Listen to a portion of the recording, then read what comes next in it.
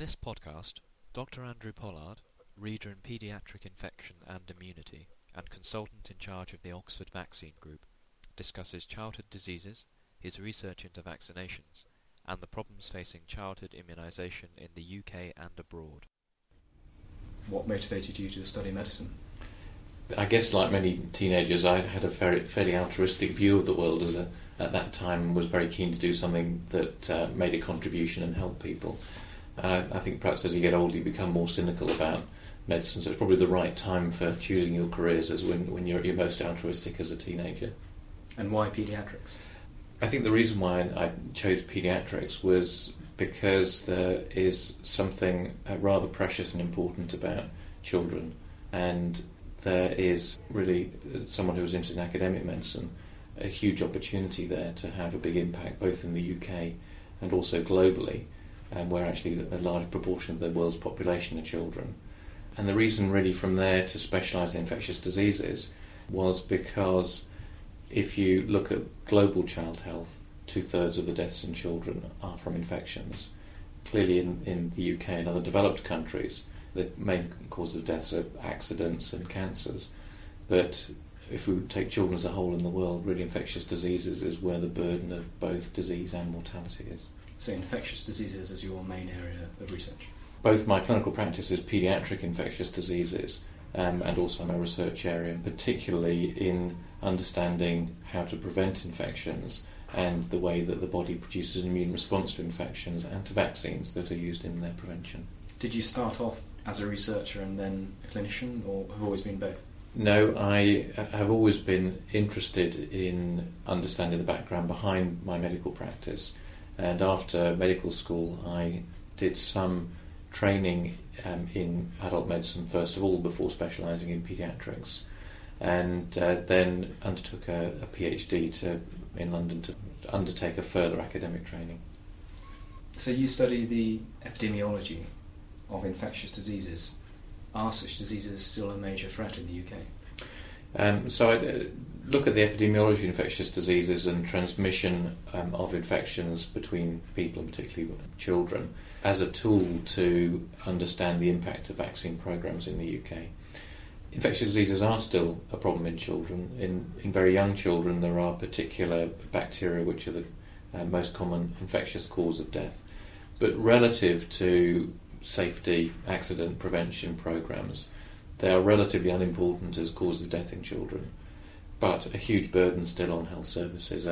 Each year a vast number of children are admitted to hospital, particularly with diarrhoea and vomiting and with respiratory viral illnesses.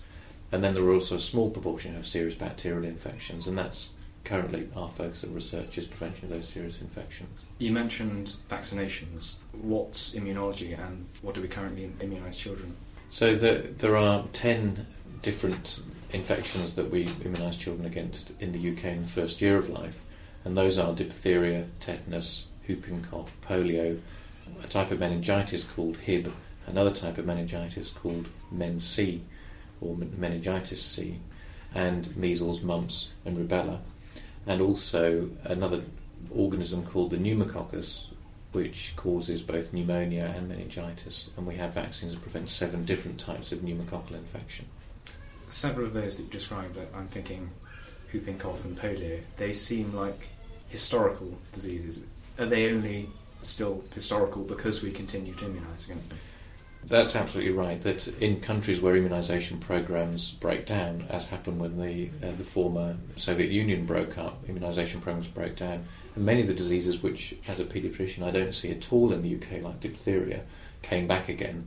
So most of these infections are organisms which are still around and will come back if programmes break down.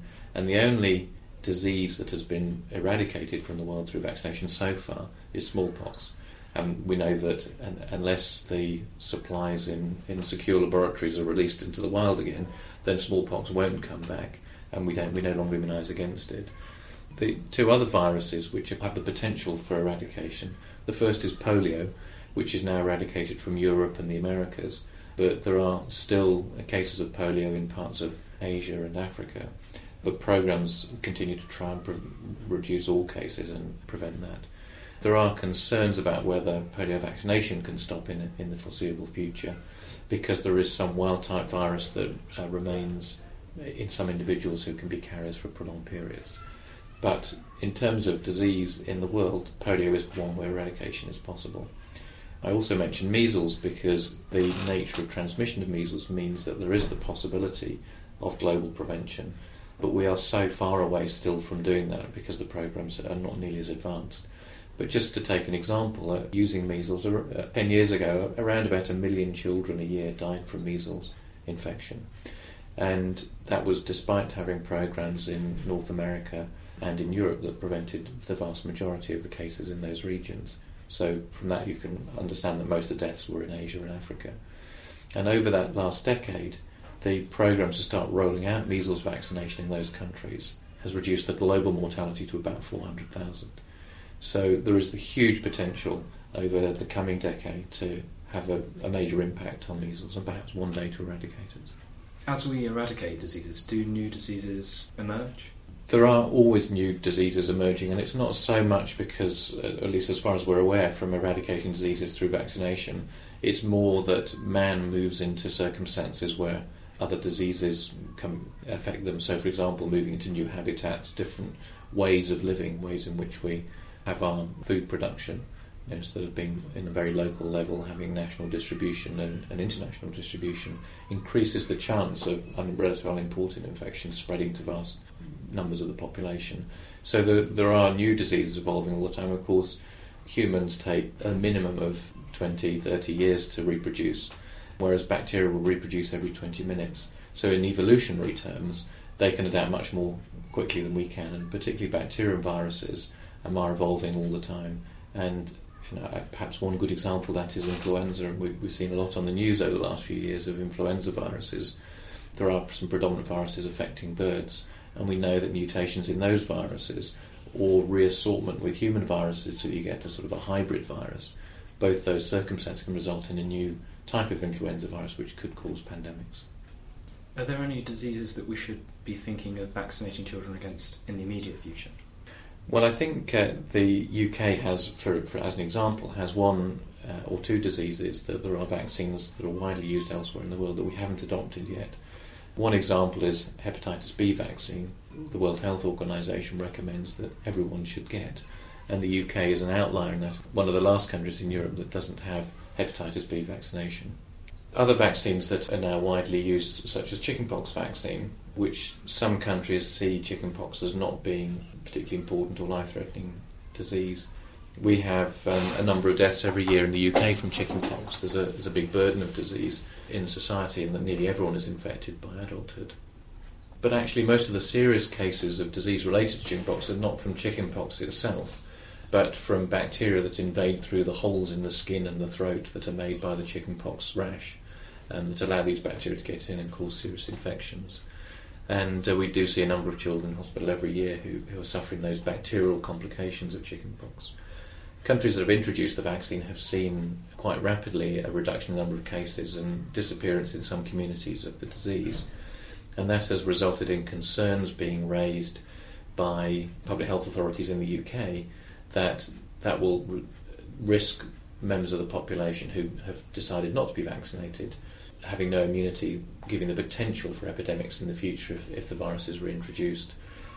I think the reality is that what we need are robust vaccination programs that reach the vast majority of the population and to prevent diseases, particularly those that cause serious illness in children. One of the other worries about chickenpox is that we know that after you've been infected with chickenpox, the virus actually stays in your body for the rest of your life, and that there are a proportion of the population will get a disease called shingles, where the virus comes out from where it's hiding in the nerve roots to cause a rash on the skin, which mostly is self-limiting and boosts your immunity and eventually disappears. But in older age groups, shingles can result in very severe pain that lasts for many months or years after the episode. And there's a belief and some good evidence behind it that the rate of shingles is lower in people who are exposed to children with chickenpox, whose immunity, their own immunity, gets boosted so that the virus can't come out and cause shingles until much later in life, or maybe even not at all. So the concern, if we eradicate chickenpox from the population, is that all those of us who are adults who haven't had shingles yet will fail to be boosted by exposure to chickenpox in our children, and we will all start getting shingles. And for the population as a whole in developed countries, if you bring the age of shingles down to the age where people are at work, you could potentially have a big economic impact by people taking off work because of shingles. So one of the arguments for not vaccinating children against chickenpox is that it could risk an increase in the rate of shingles, at least for the next century or so, in developed countries. And for that reason, vaccine manufacturers have worked very hard over the last few years in developing a shingles vaccine to give to middle-aged and elderly individuals to prevent them getting the very nasty complications of shingles. So by boosting the immunity against chickenpox with a shingles vaccine, the virus is unable to come out and cause shingles later on. I think that is something that we may see introduced in many countries because it's been shown to be cost-effective to do that. Are government-sponsored programmes of vaccination the norm? There are different policies around the world, both in developing and developed countries. In most of the world you can buy almost any vaccine on the private market. Some countries have restrictions on exactly which ones are available in a particular country, and there is the licensure on different continents means that different vaccines are available that can be used. So there are certainly some vaccines that are available in Europe that's not available in North America and elsewhere. The purchasing arrangements are very different in different countries. In some, the parents will have to buy vaccines for their children. Obviously in the UK, for those that are recommended by the Department of Health, there is free availability of them. But that is by no means the same everywhere. Another example of a vaccine which has recently been licensed but not introduced in much of Europe is rotavirus vaccine. Rotavirus is the most important cause of hospital admission for gastroenteritis, for diarrhea and vomiting in children in the under 2s around the world, and probably a very important cause of death. And the reason why it results in hospital admission for some children who develop the illness is that it very rapidly causes dehydration, and most of the deaths from rotavirus infection are caused by children becoming very dehydrated from loss of fluid through vomiting and diarrhea. And in the UK, somewhere between about 8 and 15 children a year die from diarrhea as a result of this very nasty virus infection. It's incredibly infectious. It infects almost everyone by the age of 2 or 3 years of age, and it's only a proportion who gets so severely ill with it that they end up in hospital. But each year we have a well-recognised rotavirus season in all children's hospitals where the wards are full of children who are dehydrated from that infection. How expensive would it be to put that vaccine in the general immunisation programme? So one of the differences about immunisation programmes compared with much of the other aspects of health in developed countries is that there is incredible scrutiny on cost, perhaps even an overemphasis on cost rather than the benefits for children, particularly in our society. And it's very easy to introduce new drugs, but perhaps getting harder in the UK with much more scrutiny from NICE. But certainly until recently, it was relatively easy to change all sorts of aspects of treatment, surgical treatment and medical treatment, without much scrutiny. And I think NICE has changed that framework considerably recently. But for a long time, immunisation has been under a spotlight, and there has to be justification on cost-effectiveness grounds for introduction. And for some vaccines, those models are just not available yet, which is why they haven't been introduced. But in others, they have. And a good example of that is the human papillomavirus vaccine, which is being introduced this summer to prevent cervical cancer in girls. And it's going to be given to all girls in their early adolescence, and including with it a catch-up campaign for teenagers in the UK.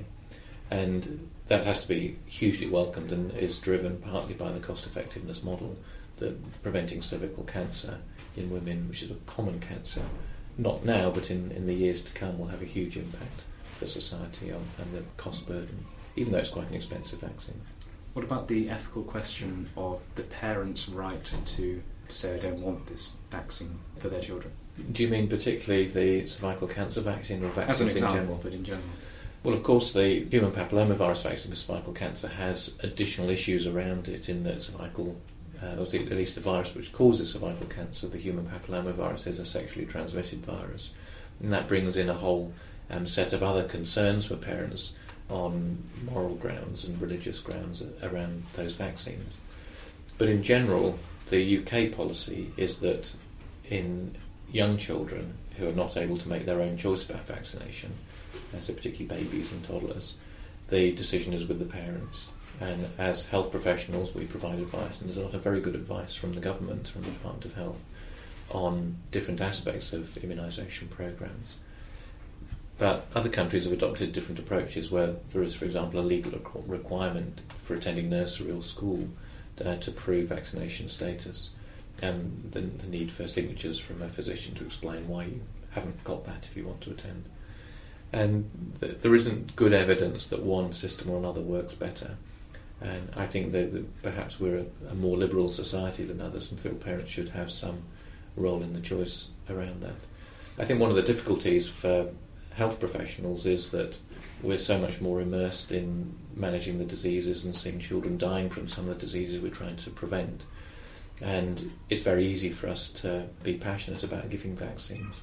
But for parents, they don't see these diseases, particularly those older ones that, as you pointed out before, are either eradicated or at least very rare in Europe. And for parents to give their child a noxious substance with a needle that doesn't seem to have any obvious benefit apart from the pain and sometimes the fevers and the sore arm or leg that it causes their child, is difficult for them to do. And it's frustrating in a way for us when parents do refuse vaccination, because we have this strong belief on that despite the potential harm that can be caused by any intervention, including fevers and allergic reactions and so on, huge benefits of vaccination outweigh that in our mind.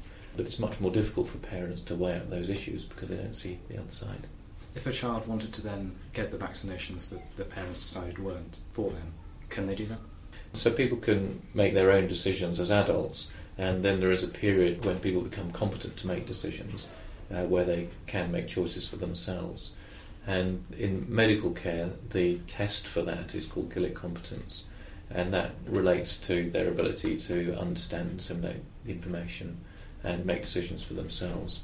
And doctors are very familiar with the issues around consent for treatment in those individuals who reach that level of competence. And it certainly is common for teenagers to make their own choices. And I know people dealing a lot with teenagers will face those issues a lot. In my area of research, it's all very much less clear, because there isn't a legal framework yet around competence for participation in research. And so as good practice, for example, in a vaccine trial, we would take consent from a teenager, but we'd also take consent from their parents. Whereas in the medical setting, in the treatment, it would only be a requirement to have consent from a competent teenager. So what is your research going on at Oxford at the moment? Well, I have two main research groups. I have a group that's involved in clinical trials of vaccines, looking both at new vaccines that are becoming available to see whether they're appropriate for our population in the UK, and sometimes to test very new vaccines, see if they could be used anywhere in the world. And we also look at modifications of vaccines that are designed to combine vaccines together or perhaps to improve safety of vaccines. And those are studies which are done not just in Oxford, but we conduct across the Thames Valley. So is it possible to combine multiple vaccinations in one shot? Yes, so in fact there is always a dilemma between putting everything together so there's only one needle required and keeping things split apart, because there's a public view that combining vaccines might be harmful. Why are some parents reluctant to give their children combination vaccines? So I think the concern is that if you put too much into a vaccine, but parents have heard this term, there's a lot written about it, called immune overload, and an idea that the immune system won't be able to cope. And so parents often ask me whether they can separate out the vaccines rather than having them all in one needle. And I think certainly for the child, if you ask them, I'm sure they would prefer to have one needle rather than many. The rationale behind that is that there is an idea that the immune system somehow can't cope with fighting lots of different things at the same time and providing immune response against many different types of infection at the same time. The reality, though, is that the immune system has an amazing capacity. So, for example, I talked about the 5-in-1 vaccine when I listed that some of the vaccines that are used as a 5-in-1 given to babies at 2 months and 3 months and 4 months of age. And that contains diphtheria, tetanus, whooping cough, polio, and the hib meningitis vaccine. So it contains 5 different components, and within those there are several components of the 3 different types of poliovirus, and there are 5 different types of protein from the whooping cough bug. So within that vaccine, it's called the 5-in-1, but there are rather more components than 5. It's probably nearer 10 or 15 components. But if we just went back a few years and looked at the whooping cough vaccine that was used then, which was made from the whole germ rather than just some purified proteins from the germ, that contained about 3,500 different proteins. So the vaccines then, instead of being a 10 to 15 component vaccine, were 3,500 proteins. So the idea that by combining more things together we're causing immune overload is nonsense. What we're doing is using very purified products that we know will induce immunity that prevents infections, but actually limiting the number to the minimum that's really required. And I think when we take another step back and look at what our bodies are responding to all the time, within our body we have more bacterial cells infecting us, living on our surfaces inside our gut and in our throat, than we have human cells. So sitting in front of me looking at you, there are more bacterial cells than human cells. Probably somewhere around 10 to the 13 or 10 to the 11 bacterial cells, and a few logs less of human cells. And I think that is perhaps the best example of how actually our immune system is coping with all of that all the time. And to add a few other injected components in a vaccine really is not a problem for the immune system. The problem, I think, is making sure that when we develop new vaccines that they are balanced in a way that they don't interfere with each other to produce a less good immune response. So the vaccines they use at the moment, that's been very carefully looked at, and they do protect children against these serious infections. Does your justification and rationale usually allay the fears of the parents? I think it does with most parents, but of course I don't get to sit in front of everyone to have a detailed discussion with them. I think the other area that has been a lot of concern about is the combined measles, mumps and rubella vaccine. And those concerns arose because of some studies conducted during the 1990s looking at the rates of autism in children who had a particular type of bowel problem. And one hypothesis that was raised at the time was that measles might have been the cause of the problems in those children, particularly the autism, and indeed that the measles vaccine itself was the problem. There wasn't any proof that the vaccine was involved, and the hypothesis was raised really without anything to suggest that might be the cause. And really the research that's been conducted since has squashed the hypothesis. And in some senses, to raise a hypothesis is not an inappropriate thing to do. That's what many scientists do. They raise a hypothesis and they test it. The problem really was the impact that had because of the way that the media drove that process that resulted in many parents not vaccinating their children. During the 1990s, we went through, I think, a 10 or 12 year period with no deaths from measles at all. And just in the last few years, we've had 2 children die from measles, because parents haven't been vaccinating their children against this disease. Measles really is a terrible disease. When the measles was a big problem before vaccination started, in the UK somewhere around 1 in 2,000 children died from it, and a similar number developed some type of brain damage as a result. In poorer populations, such as in Africa at the moment, somewhere between 1 in 100 and 1 in 200 children will die from measles. And those figures really put into perspective how important that vaccine is in preventing disease.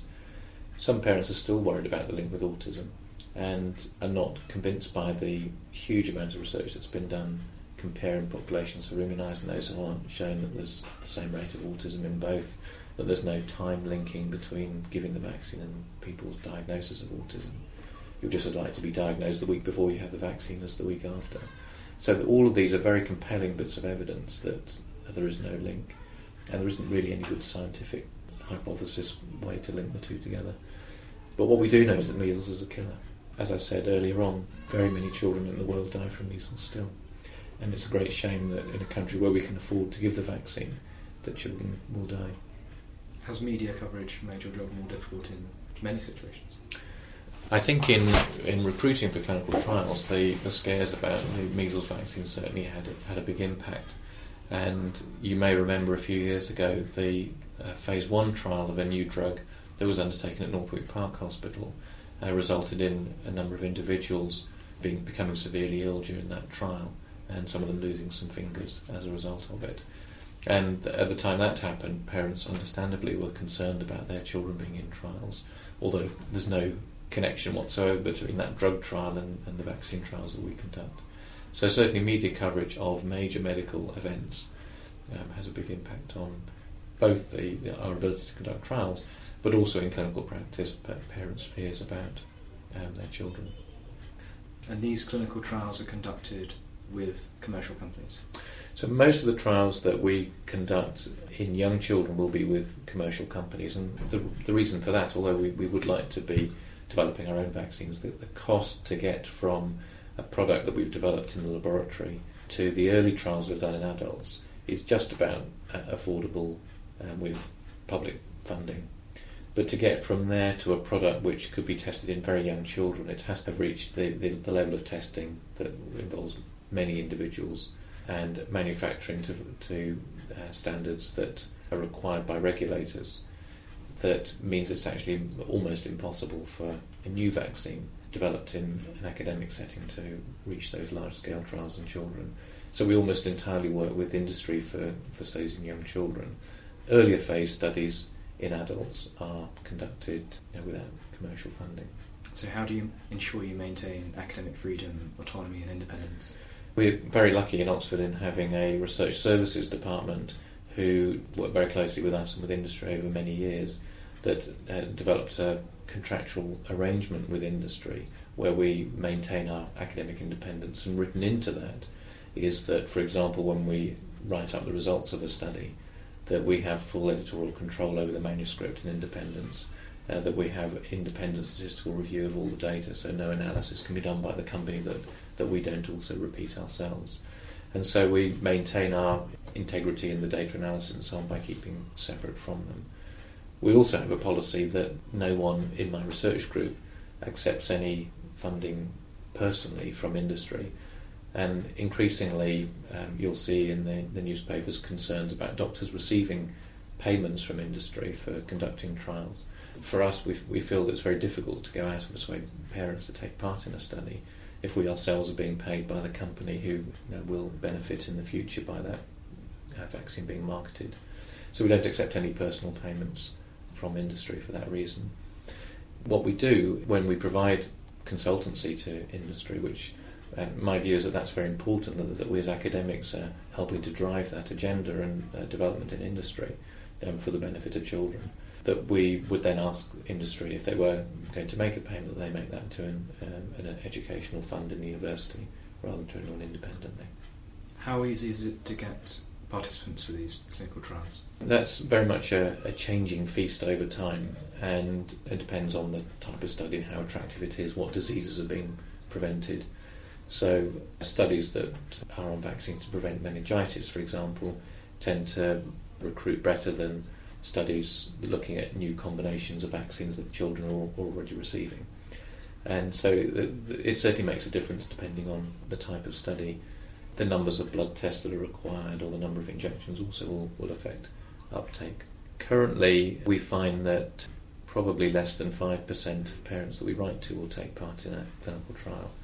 And so for most studies we would do in babies of 300 or 400 babies, you can imagine that is many thousands of letters that get sent out. Our recruitment method is to approach families by mail and not to talk to them face to face and wait for them to come back to us. And we feel that's important, that we really want people who have read the information that we've sent and really want to participate and want their children in the trials to come back to us, rather than encourage people to take part by sort of using a marketing approach to obtain support, but actually then find that people are not fully committed to the trial, because these are very difficult decisions for parents to make. Have any of the vaccinations that you've developed in these trials been rolled out? So a number of the vaccines that have been involved in trials since the early days of the Oxford Vaccine Group, which I currently lead, started in 1992, and trials of the Hib meningitis vaccine were done by the group, and that vaccine was introduced in the early 1990s. The group's also been involved in the meningitis C vaccine trials, which was introduced in 1999, in the pneumococcal meningitis and pneumonia vaccine, which I mentioned, which was introduced in 2006, and then a booster vaccine, which was introduced also in 2006, that can boost the immunity against Hib and Men-C meningitis. The last type of meningitis that is a major burden in the UK is meningitis B, and currently about 85% of meningitis in the UK of that particular family of bugs is caused by meningitis B. And we're currently involved in clinical trials looking at a new vaccine that could prevent that disease. That's several thousand cases a year. And so we're hopeful that this vaccine will have an impact against meningitis B and would be a real public health breakthrough if it does. What's the timescale of the meningitis B trial? So these trials usually enrol babies at the age of 2 months, and then they have a number of vaccines in the first year of life. So we don't know the results of a trial until a year or more after the last baby's been enrolled. So usually it's a few years from the start of a trial before we have an answer. You mentioned you also have a second area of research. So I have a laboratory group where we look at two different aspects, really. We have a programme developing a new vaccine against meningitis B, not the one we're currently studying in trials, but another variety of that vaccine, which we're developing at the moment, and we hope to test in adults in the next couple of years. And I also have a group that looks at the development of immunity in children. We give most of our vaccines to infants, but we understand relatively little about how infants respond to vaccines and the type of immune response they make. Certainly the best responses to vaccines are in older children and adults. But of course most of the disease that we're trying to prevent is in young children. So immunisation programmes really have to be focused in early childhood in order to prevent the serious infections that we're trying to prevent. So what we have to do is try and understand the infant immune response and how we can best target our immunisation schedules, the numbers of doses and the spacing of them, and also the age at which we give them, to give the optimum immune response and provide the best protection of the population. Your office is based in the Children's Hospital here in Oxford. Do you also treat patients? Yes, my clinical trials group is over at the Churchill Hospital, and that's where the laboratory is and the clinical trials operation. But I also spend half of my time over here in the Children's Hospital, where I run the Paediatric Infectious Disease Service in the hospital. You regularly remain a clinician? Yes, so in fact I've just been on call for the bank holiday weekend for general paediatrics. For me it's important to keep in touch with the real world of paediatrics, particularly in working in vaccine prevention. The diseases that we're trying to prevent I see every day on the wards, and it provides me with the inspiration and the drive to continue to work in the development of vaccines that prevent these infections which do kill children, even in Oxford. You mentioned earlier about being able to afford to get vaccines. Are you doing any work with developing countries? So I have a research programme in Nepal, in South Asia, where we're looking at the burden of many of the bacterial infections that cause serious disease and did in this country that we now vaccinate against. And we've been particularly interested in the pneumococcus, this bug that can cause meningitis and pneumonia. And as I mentioned before, the UK introduced a vaccine against pneumococcus in 2006, and we've already seen a big reduction in disease caused by the strains of pneumococcus that the vaccine prevents, which is very exciting, good news for children in the UK. The disease in Nepal is much more common than it ever was in the UK, and although we've prevented many cases through this vaccine in the UK, if the Nepalese government could afford a vaccine that even gave partial protection against the disease, it would have a much bigger impact than it ever could in the UK. Vaccines work best in the places where most of the disease is, and most of the disease is of course in the developing world that can least afford those vaccines. How much support have you had from funding bodies and the Nepalese government? We've had funding from an organisation which gets its funding from the Global Alliance for Vaccines and Immunisation, which has funding from Bill Gates and from governments behind it. And that funding has been very important in driving that process. The Nepalese government are not really in a position to fund the type of research that we're doing in their country with local collaborators there. But they're very keen on seeing the data and helping them to work with the World Health Organization to plan immunisation programmes. What sort of timescale for rolling out vaccines to Nepal, for instance? My job won't be rolling out the vaccines to Nepal, but I hope the data we produce will feed into decision making by the Nepalese government with the World Health Organization regional office to make decisions about this particular vaccine. One piece of good news is that next year the Hib meningitis vaccine will be rolled out in Nepal with funding help from through the World Health Organization, and so that particular type of meningitis hopefully will start to disappear in that country. So in our studies in Nepal, where we've been looking at these important bacterial infections in children, and we really focused on the diseases that there are vaccines available for at the moment, but we also, as a result of doing the studies, identified other serious infections in children. And it turns out in the hospital we're working in, the most common bacterial infection of children is typhoid. And there are large numbers of cases on the ward, and also in the outpatient setting, as many as 20% of children in some of the seasons will have typhoid in their blood when they come with a temperature. And I think it brings home one of the really sad facts about immunisation, that we've had the technology to prevent typhoid as a disease for several decades, but actually no company has moved forwards until recently to try and develop a vaccine for developing country populations against typhoid, because there is no marketplace there at the moment. Clearly the other way of preventing typhoid is to improve water supplies, but those are much more major infrastructure problems for large cities, and particularly in Asia, in order to overcome the disease, whereas vaccine programs are already in place and would be very effective probably in eradicating typhoid from those populations if again they could be rolled out.